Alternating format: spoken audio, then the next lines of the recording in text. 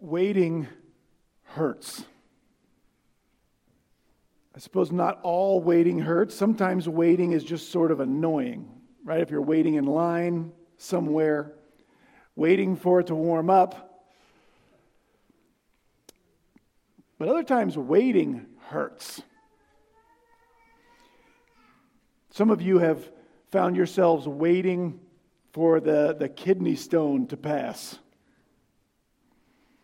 Sometimes the hurt is physical. Other times it's more emotional, even spiritual, when you're waiting to meet the right person. Waiting to get pregnant. Waiting to see if you'll stay pregnant for a change. Waiting for the test results. Waiting for that prodigal to hopefully come around. Waiting hurts. Now we know that God has a purpose when He makes us wait. Even though we don't always see it, understand it, we know that He wants to forge us into the likeness of His Son, and sometimes part of the pressure of the forge He uses is waiting. We also know we have an enemy that would love to ruin us during the wait, who wants us to wait on something we had not to be waiting on, pursue something rather than wait for what we should want to be waiting on. He wants to tempt us to doubt either God's goodness or His sovereignty. You know, a lot can be told about the maturity of a Christian by how he or she waits. A couple of weeks ago, we started a section in the book of James, this book that's about spiritual maturity, growing in this faith. We started a section that's about competing worldviews. Christianity has a worldview. And it's different from the worldview that comes sort of downloaded with us when we are born. James has been talking about the natural worldview of mankind. First, he talked to us about how it is self-focused, it's self-reliant. The natural, normal worldview of a person is, I see my life as like it's a movie and I'm the main character. And then I decide how I want to feel, and then I decide what is it that will make me feel like I want to feel. That's what I pursue. That's what I chase. The biblical worldview is very God-reliant. He is what I want and need. Then James last week started talking to us about money, because that is one of the most common ways we pursue what we think will make us feel like we want to feel, by what we can have, what we can gain financially. Well, today,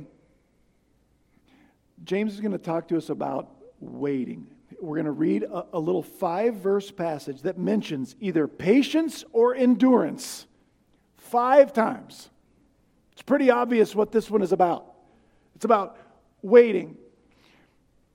But a biblical worldview tells us we are waiting on something different than the rest of the world is waiting on. This passage asks us this question: what are you waiting for? It's a good question, and I hope you'll consider it while we study this morning. Let's read our passage, James chapter 5, verses 7 through 11, and they read this way. Therefore, be patient, brethren, or brothers and sisters, until the coming of the Lord.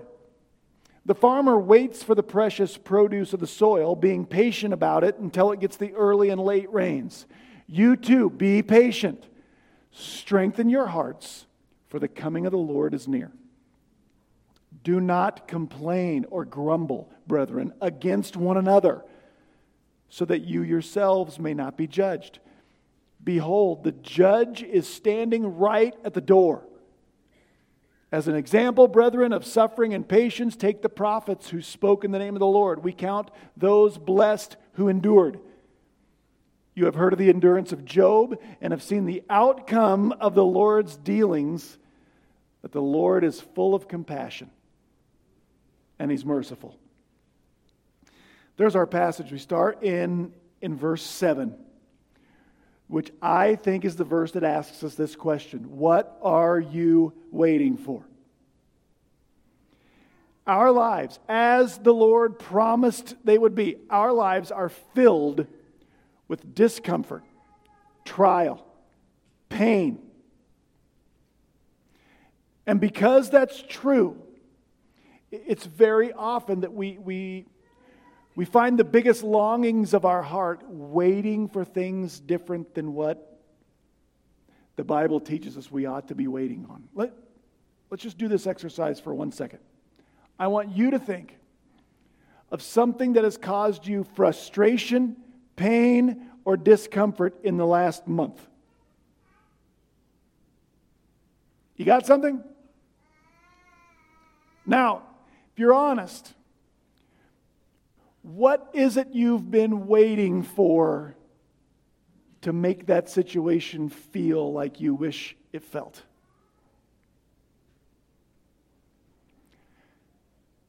The most natural thing in the world is to wait for something different than we ought to be waiting for. Ultimately, what am I chasing? What am I pursuing? What am I doing to try to fix, to make myself feel better in this painful situation? What is it that I'm longing for that I think will be the solution, that will fix what's wrong? Because James says, be patient, brothers and sisters, until your spouse finally gets it. Oh, wait a minute. That's not what he says. He says, be patient, brothers and sisters, until your boss stops being such a jerk. No. Be patient, brothers and sisters, until you make the starting lineup. Be patient, brothers and sisters, until your financial situation turns around. Until you finally meet someone. Until whatever. No. James says, be patient, brothers and sisters, until the Lord's return, until the coming of the Lord. This is not just here. This is what the Bible calls our real hope, our blessed hope, our only hope. In writing about this same idea, the Apostle Paul, to a pastor named Titus, he said this, Titus 2, beginning in verse 11, for the grace of God has already appeared, bringing salvation to all men. That's the life, death, burial, and resurrection of Jesus. It instructs us to deny ungodliness and worldly desires and to live sensibly, righteously, and godly in this present age, looking for the blessed hope, the appearance of the glory of our great God and Savior Jesus Christ, who gave Himself for us to redeem us from every lawless deed, to purify for Himself a people for His own possession, zealous for good deeds. Our blessed hope is when He returns, or when we go to be with Him. Our real hope, the thing that is going to fix what's wrong right now in your life and in my life, the thing that's going to fix that and make it better is exactly nothing in this world.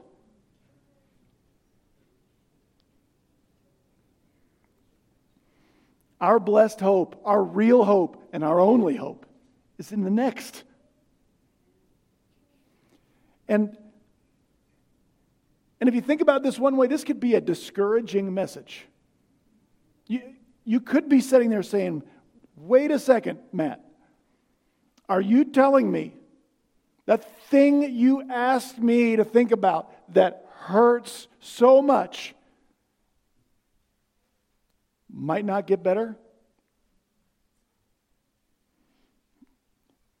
In this life, yeah.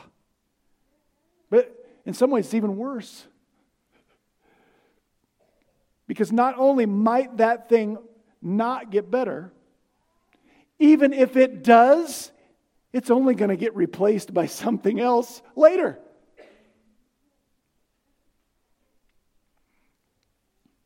But this is not a discouraging message. This is an encouraging message.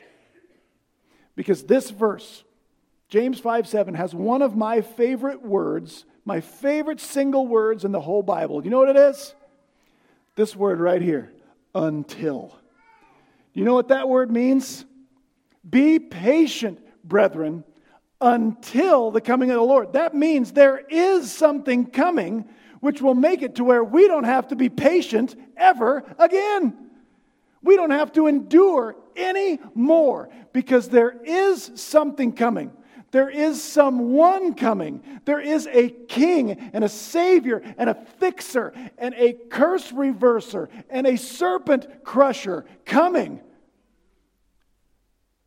who's going to dry every tear, who's going to fix every problem. So that we're not stuck down here saying, oh, just wait until the next election and our government's in the hands of the good guys again. You know how long that's going to last? 2 weeks. That's the thing with our human hopes when we put our hopes in something down here. One of two things happens.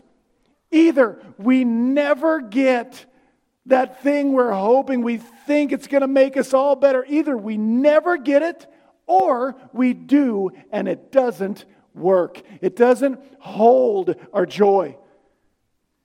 It lets us down, or the feeling wears off, and there's a new problem tomorrow. That's why, therefore, Christians, be patient until the coming of the Lord. That's what we're waiting on. Wait for what will work.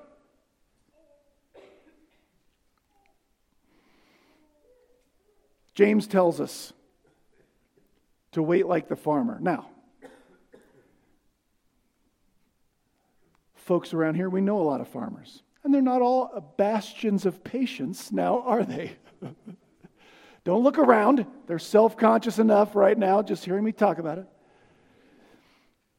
What James is saying is there does come a point where the only thing a farmer can do is wait, right? You can poke the corn in the ground, but you can't make it sprout. You wait, right? You wait for it to start raining. You wait for it to stop raining. You wait for the crop to grow, to mature. You wait to see if it's going to hail. You wait for it to dry out. But why does the farmer wait? Because the harvest, the crop is precious. I wait because at some level it's all I can do, but there's something worth waiting for. Folks, what we are waiting for is worth it. It's precious. It'll deliver.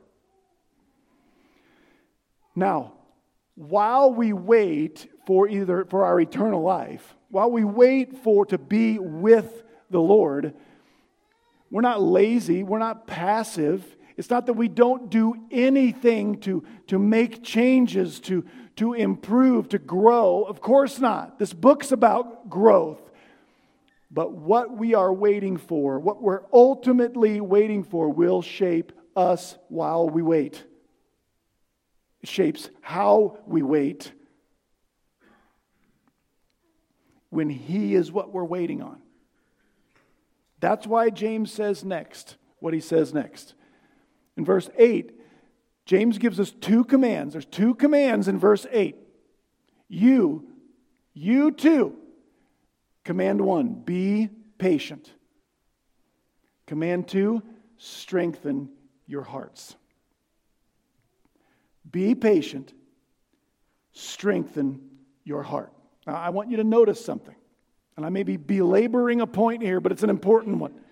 I want you to notice what James does not teach about our patience and about our waiting.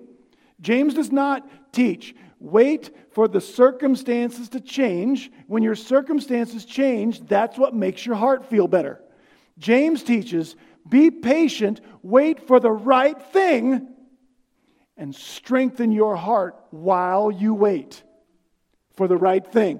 Which means you strengthen your heart when the circumstances don't change.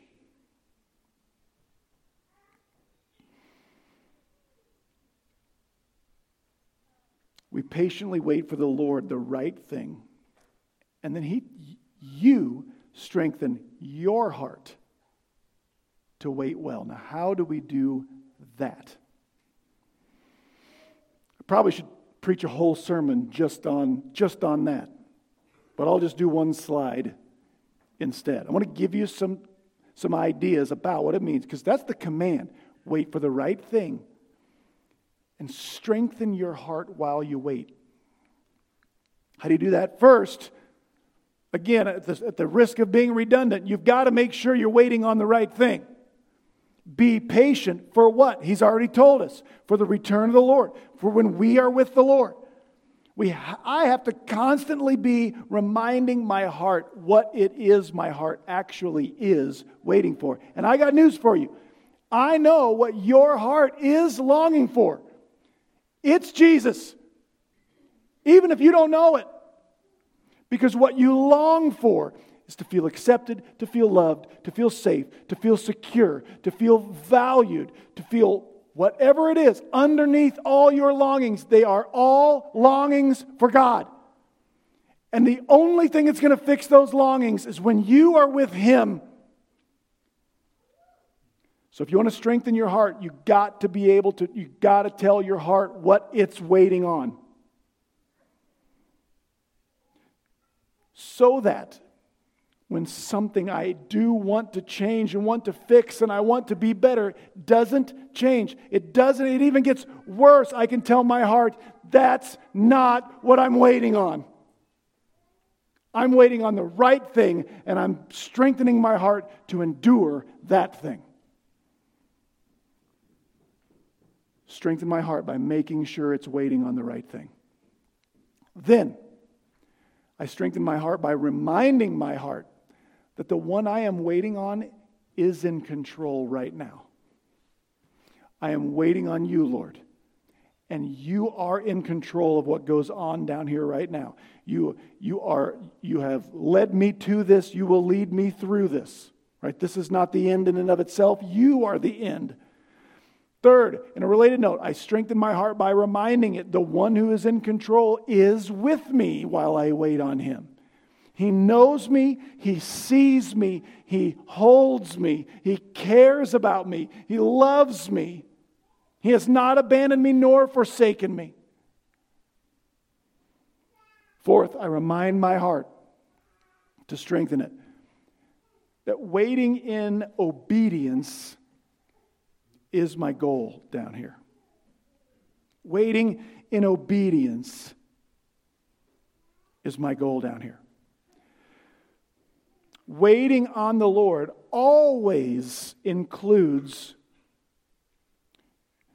behaving like He would want me to behave.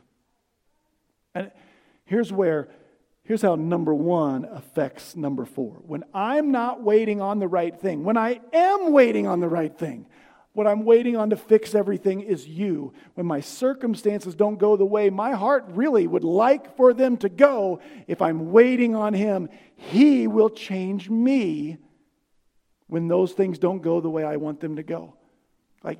That's what Christian maturity looks like in the wait. When I get my heart set on this other thing that I think that's what needs to change for me to feel the way I want to feel, I very easily will do things to pursue that He hates.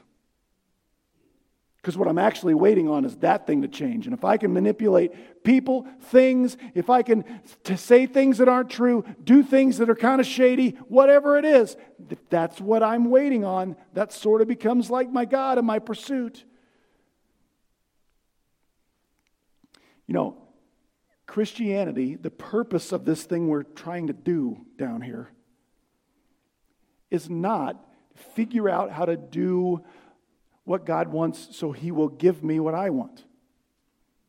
The purpose of Christianity is not to figure out how to behave, how to pray, how to believe, how to do whatever else so He will give me what I want in my circumstances down here. That's not what this is about. This thing is about Him changing me when I don't get what I want. It's so important to understand, and I got to tell you, there's a whole lot of people that call themselves preachers and pastors and bishops and all this stuff that teach a version of Christianity that disagrees with what I just told you. And it's bunk. This is why at times I warn you away from people like, I'm going to mention them by name, write them down. Joel Osteen, Joyce Meyer, Paula White, Kenneth Copeland, T.D. Jakes, Creflo Dollar, and I'm sure I'm leaving a bunch of them out.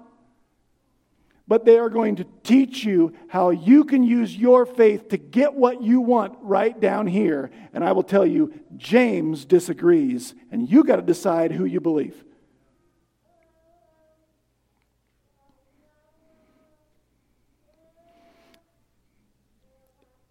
And if you think you might not be susceptible to any of those teachers, stay steadfast. Because a year from now, some of the ones I just read are spiritual advisors to the one many of us will vote for in November next year. And you will see them with President Trump should he be elected. They'll be just as much a false teacher then as they are right now. And finally, I strengthen my heart by reminding my heart that the coming of the Lord is near. James just said that. He said the coming of the Lord is near. It's a few times the last few weeks we've heard this idea. Now, the coming of the Lord is near, but not because we know how many days there are left. Jesus, during His earthly life, He said this, about that day and about that hour, no one knows, not the angels in heaven, nor the Son, only the Father. No one knows how many days we have left. I will tell you, we can't even look around at all the stuff that's going on in the world and understand that we're really, really close. All we can understand is we're closer now than we were 2 weeks ago. That's all we know. I don't have any idea how close we are getting. If the angels don't know, nobody else knows either. If at least while He was on earth, Jesus didn't know, nobody else knows either. So that the Lord is near thing, though, is true because we have an eternal perspective of time as Christians. You remember when you were a little kid and you were ready to go home and you were with your mom somewhere, maybe at church, maybe at a store, at some event somewhere, and you were ready to go and you were tugging on her and your mom said, this is just going to take 5 minutes, right? And your eyes rolled almost out of your head because you knew that 5 minutes was going to feel like an eternity. You also knew she was probably lying. It was more like 10 or 15. We all know that, right? But as an adult, then you tell your kids the same thing because as an adult, you know 5 minutes is nothing. I've been alive 50 years now. 5 minutes is nothing. 5 minutes is a lot when you're only 4. This is why the time period between your 5th birthday and 6th birthday seemed a lot longer than the time period between your 48th and your 49th birthday. Because a percentage-wise of your life, it was a lot bigger back then. We have an eternal perspective of the nearness of the Lord. If I live to be, by anyone's estimation, super old, I got 50 years left. Some people hear 50 years and think, that is a long time. There are some of the rest of you who hear 50 years and go, oh man, I remember the last 50 years ago, that doesn't seem like that long. Right? Listen, 10 million years from now in eternity, 50 years is going to be a laughably short amount of time. That's how near the Lord is. He's right there. It's so close. Make sure you're waiting on the right thing. But that seems like so far in the future. No, it's not. It's not. We're eternal. Strengthen your heart while you wait for the right thing. Now, verse 9 seems like it doesn't fit in this passage because all of a sudden James warns us about not grumbling or complaining against other people. How does that fit in a passage that's about waiting for the Lord? Here's how it fits. Verse 9 is about this. Grumbling ain't waiting. This passage is about patience and endurance, right? Guess what it looks like and guess what it sounds like when my patience goes away and my endurance breaks down. You know what it sounds like and looks like? Grumbling. However your Bible translates this, I like this word grumbling because it's the one if we had a Greek Bible, a Greek Old Testament like James's day, this is the word for what the Israelites did when they were in slavery in Egypt. They grumbled against the Egyptians. God saved them through the Exodus, brought them out into the wilderness. Then what did they start doing? Grumbling against God.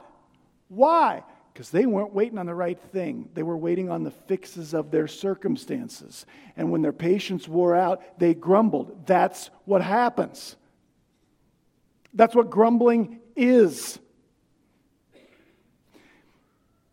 When my circumstances won't change and I'm waiting for them to change, I will fixate on what I think causes my bad circumstances. And I will grumble and complain and blame that thing for the way I feel. And it's a symptom that I'm not waiting ultimately for the right thing. And I fall into this all the time. It's a symptom. When I am again fixated on this problem in my life, that's when I'll be tempted to take matters into my own hands, which exactly what it sounds like, taking them out of His. I will start to do things He would tell me never to do, but it will be very easy to justify because I have to, because this is what I'm waiting on. I'm waiting on something I hadn't ought to be waiting on. Ultimately.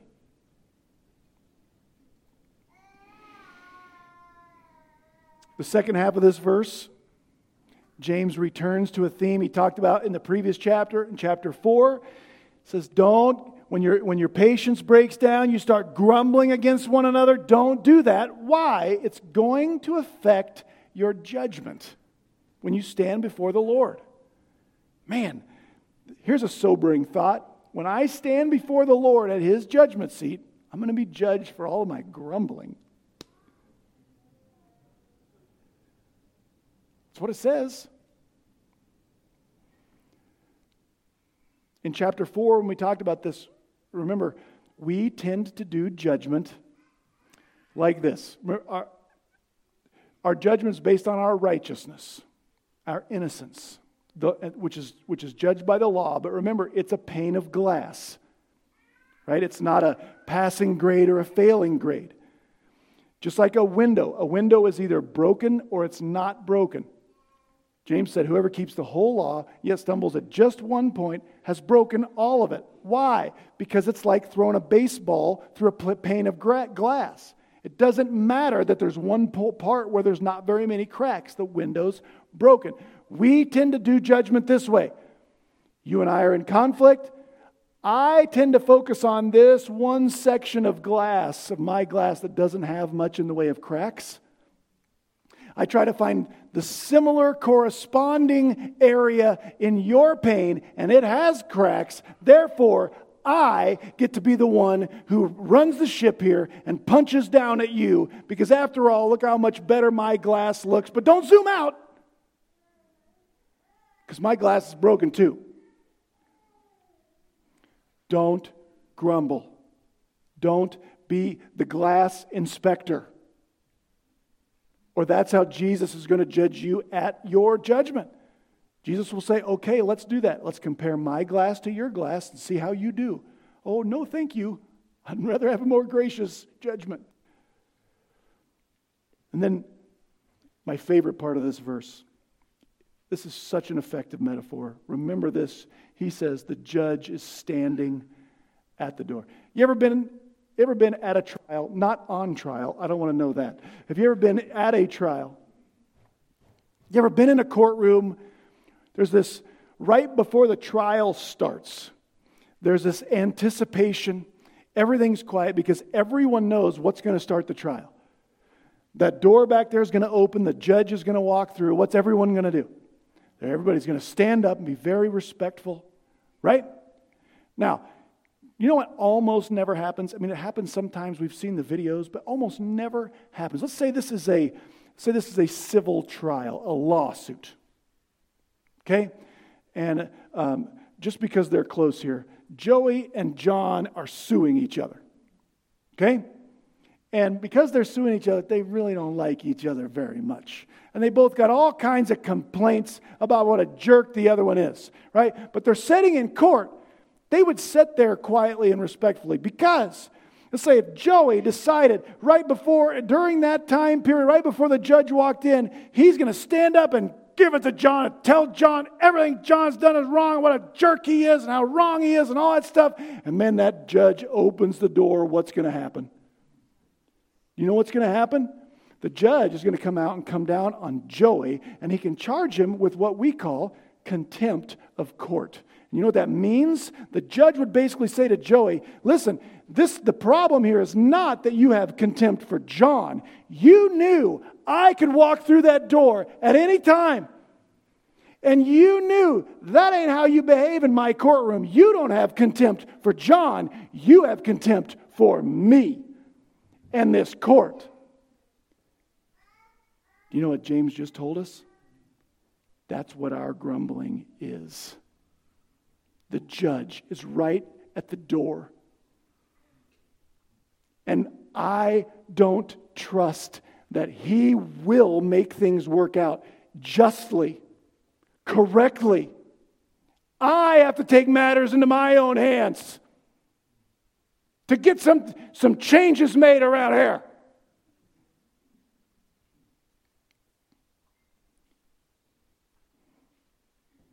And I never really thought that the contempt I have is for the judge. Grumbling isn't waiting.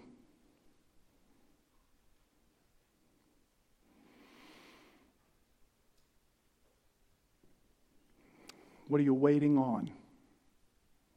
And how are you waiting? James gives us an example, or some examples to look at the end of the passage, the last two verses. Verses 10 and 11, where he holds up the prophets and Job as examples of waiting well. Now, I don't really think that what James is saying here is get your Old Testament out, look at Jeremiah, look at Job, look at Ezekiel, and wait exactly the way those men always waited. Because if you read their stories, you know what you'll find? They waited imperfectly also. I mentioned Job earlier. Job demanded explanations from God. Don't be like that. Job called God unjust, unfair. Don't be like that. But here's why they are helpful examples, because we know the end of their stories. And we know now about the end, what they didn't know while they were going through it. And here's what that does for me and for you when we look at their stories. We can then understand, man, there's no way Job could know all that was going on in the heavenly throne room. He could never know what God was using him to do for God's glory. Listen, you and I have a story too. God's doing the same thing with us. When we get to the end of our story, we will look back and we will go, oh man, where I broke down in my patience and endurance. I shouldn't have. because God was working all that out for my good because I love him. Like it was true of the prophets, it's going to be true of you and me also. And my favorite part of these last two verses is this line right here. Behold, we consider those blessed who remain steadfast. We speak well of others. We respect others. We call other people blessed, the people who suffer well. Now I hope that's true. We should check to make sure that's true about you. Do you really consider blessed people who have suffered well, or do you only consider blessed people who have more of what you wish you had more of? You know, Jesus said blessed people were. He said, blessed are you when people insult you and persecute you and say all kinds of evil things about you falsely on account of me. When that happens, rejoice and be glad. Why? Because you're waiting on the right thing. They persecuted the prophets the same way. But this is true, isn't it? We could go around the room and we could think of examples. We're in the room with some of them.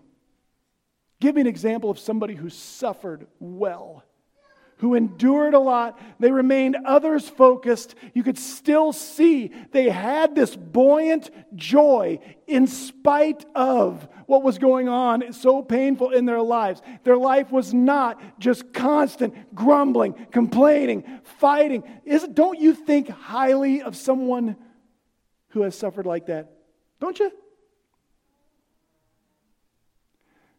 Isn't it weird that our own experience tells us that's who is respected? But then when it's my turn to suffer, I want to spend my time going around telling everybody how bad I've got it. So even when my own experience tells me the people who are respected and blessed are the people who suffer well.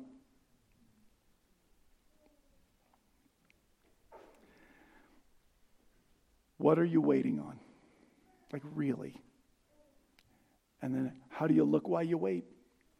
That's what this is about.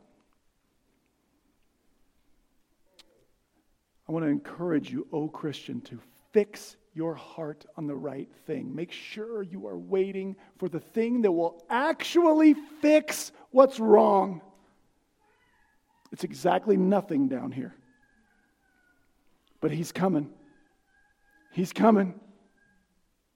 And he's going to fix everything perfectly. Fix your heart and your eyes and your mind right there. That's what you're waiting on. Then strengthen your heart to resolve to wait well. I fixed my heart. That's what I'm waiting for. Now I'm going to wait in ways he approves of, loves, blesses. To do that, I've got to see my grumbling as a failure of that. And then be encouraged because you will not have to wait long. 10 million years from now, we will know how true these words are. We didn't have long. You can do this, oh Christian. You're on the last lap. But Pastor Matt, it's so long. It's been so long. It's so hard. I know. I'm not saying it doesn't hurt. I'm not saying it's not lousy. I'm just telling you, wait for the right thing. Wait for the right one. And wait in the ways he approves. And I promise you it will be worth it when you're with him. Let's pray. Our Father, we sit here this morning as people who don't always wait so good. And if that's a mark of our spiritual maturity, well, then we got more work to do. So, Father, help us to fix our eyes on the one worth waiting for. God, where we have pursued other things, other fixes, help us understand either it won't change or it will, and it won't do for us what we hope. Help us to wait for the one that will work. And the sureness of our hope. Help that to shape us while we wait into the likeness of your Son, that you might be glorified in us and that we might have joy while we wait on our hope. In the name of our blessed hope, the Lord Jesus, we pray. Amen. Stand up. We'll finish our time this morning.